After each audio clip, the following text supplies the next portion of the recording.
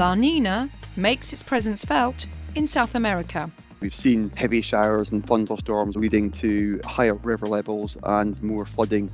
Explaining weather science to those with additional learning needs. These are videos all based around books, and the idea is to make them much more accessible to children with language and communication needs. And the Spanish visitors taking long breaks in British wetlands. When they get dry conditions, they can move en masse, and that really is what we've seen. It's Friday the 29th of April and you're listening to Weather Snap from the Met Office.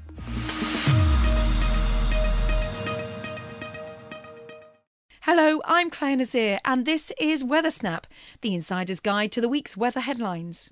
For the past couple of months, heavy rain in parts of Brazil has caused landslides and severe flooding, resulting in significant loss of life. In neighbouring Argentina, the northeastern province has been hit by torrential rains throughout April. Flooding has left cattle fields underwater and inundated roadways. This just months after wildfires ripped through the region, damaging important wetlands. While this part of the world always experiences a rainy season at this time of the year, recent extreme flooding in the Amazonia basin has been described as a 1 in 5 to 20 year event. A key factor has been the weather phenomenon known as La Nina, as Paul Hutchin from the Met Office Global Guidance Unit explains. When we have an El Nino set up in the Pacific, what we tend to find across northern parts of South America in the Amazon basin, we tend to find that it's drier than average. And in those El Nino years, that's when we tend to see more in the way of wildfires and even some drought conditions in part of the Amazonian basin. However, we are in a La Nina setup at the moment and have been for the past 6 months, and that's resulted in much higher than average rainfall across the Amazonian basin and other parts of northern South America. And that's why we've seen more frequent heavy showers and thunderstorms over a wider area for a longer period of time. That's leading to higher river levels and more flooding than you'd usually see in the wet season across that part of the world. The La Nina setup does change the wind structure across the northern parts of South America, and that in turn sort of contributes to the enhanced rainfall that they see to the east of the Andes. Paul Hutchin. On the opposite side of the world, prolonged and extreme heat is affecting India and Pakistan, with temperatures forecast to peak at 50 degrees Celsius in the northwest over the next few days. The cap of hot air is also trapping air pollution, with the added risk of smoke caused by wildfires. Many in the region will be eagerly looking forward to the onset of the monsoon, which typically starts to reduce temperatures in early June.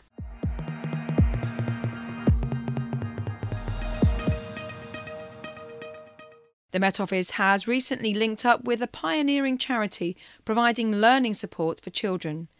Stories with Symbols creates video for children with additional speech, language and communication needs, and recently visited the Met Office to film a series of videos explaining weather and climate. To tell us more, here's Alex Rowe. I'm Alex Rowe, co-founder of Stories with Symbols. Stories with Symbols is a tiny charity that makes video resources for children with additional needs. These are videos all based around books, and the idea is to make them much more accessible to children with language and communication needs. We do that by exploring the book together, by extracting some of the vocabulary from the book, and by then exploring that. Weather forecast maps use symbols to tell us about the weather.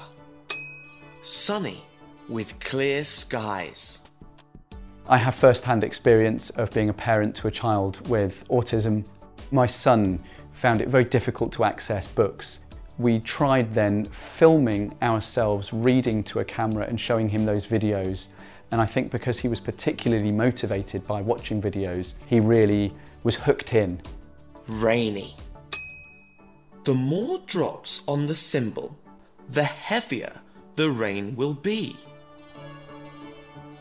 These videos are designed primarily for children with language and communication needs, but actually we're finding that children, even without additional needs whatsoever, are really taken by them. They're great for autism, they are great for children learning English as an additional language. Our videos are being used in early year settings, in schools, both primary and secondary and special schools, and they've been taken up by the NHS as well in certain areas of the country. They are all free to access. It's a really important point to us. They're all uploaded to YouTube, and so this is a resource that's free to access. Our series on weather and climate is actually going to create 5 videos for our audience of young children. I think weather itself and climate is a really appealing topic in general. It's all around us, we see it every day. This is something that the children watching our videos will see on the weather forecast in the morning as they're getting ready for school. It's stuff that's spoken about. It's one of the most common topics of conversation in the country. Last one. Snowy. I love the snow. So first, we're looking at the weather around us, forecasts on video, on the internet, on apps. Then we're exploring the water cycle itself, which is a core curriculum topic, looking at a bit about seasons, then world climate, and then finally climate change. And we've been talking to one of your experts here at the Met Office who has done a fantastic job of taking what's a very complex topic and simplifying it, but not too much. So not patronising our audience, but simplifying just to the right amount.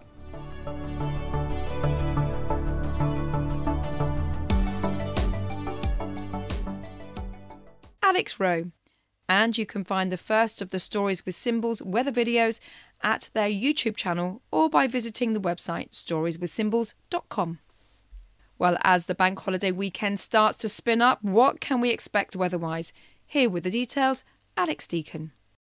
The bank holiday weekend weather looks a little more mixed compared to recent days, but there'll still be some fine weather to be had. The high pressure that's dominated all this week, bringing a lot of dry weather, will finally push away to the south. But it will still be in place on Saturday to bring England and Wales a largely fine day with sunny spells. For Scotland and Northern Ireland, however, we'll start to see a change with weather fronts bringing cloud and some outbreaks of rain slowly pushing south. And as a result, it'll be a cooler day here, 12 or 13. But for England and Wales, a warmer feel with 16, 17 after what will be a cold start, maybe even with some pockets of frost.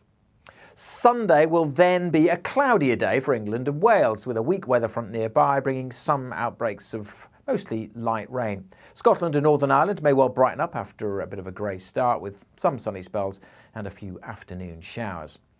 The devil will be in the detail for bank holiday Monday. The winds are fairly light, so there's not much to shift the weather patterns around. There will be a few scattered showers, it looks like, for bank holiday Monday, but equally there will be some good spells of sunshine. But it doesn't look like it's going to be a particularly warm bank holiday Monday. One more thing to note, if you're a bit fed up of the weather on this planet at the moment, then look to the skies, to the southeast, early in the morning on Saturday and Sunday before sunrise, and you could spot some other planets. 4 of our closest planetary neighbours may well be visible. Jupiter and Venus in particular will be brightest on Saturday and Sunday morning, but also to the right of them you might just catch Mars and even Saturn if you've got some binoculars. It does depend on clear skies, so the best chance will probably be on Saturday morning across England and Wales. Sounds like a stellar lineup. Thanks, Alex.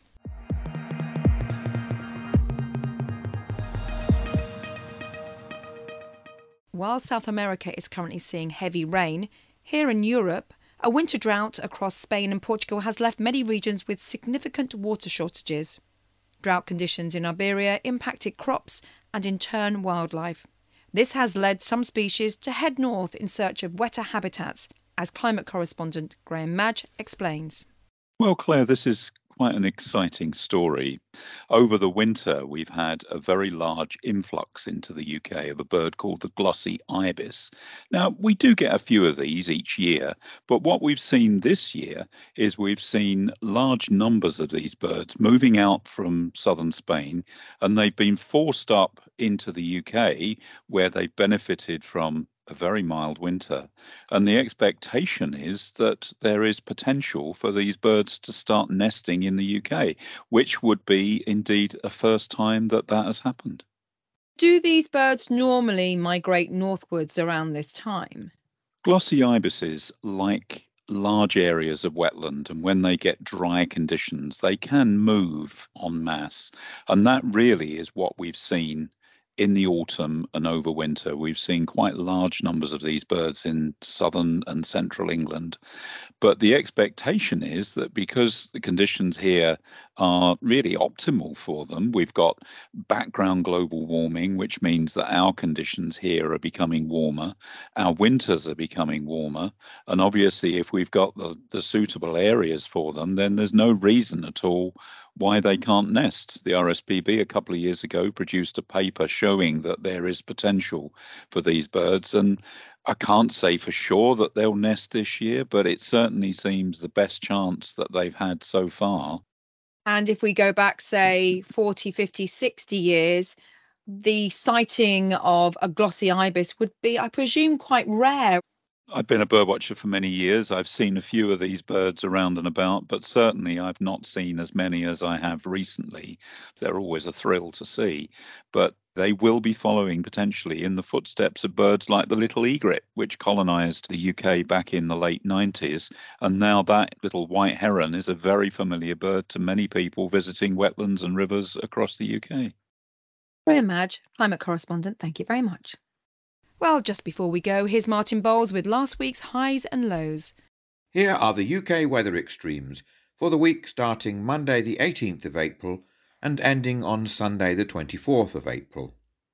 The highest officially recorded temperature of the week was 19.9 degrees Celsius at Portmaddock in Gwynedd, North Wales on Thursday.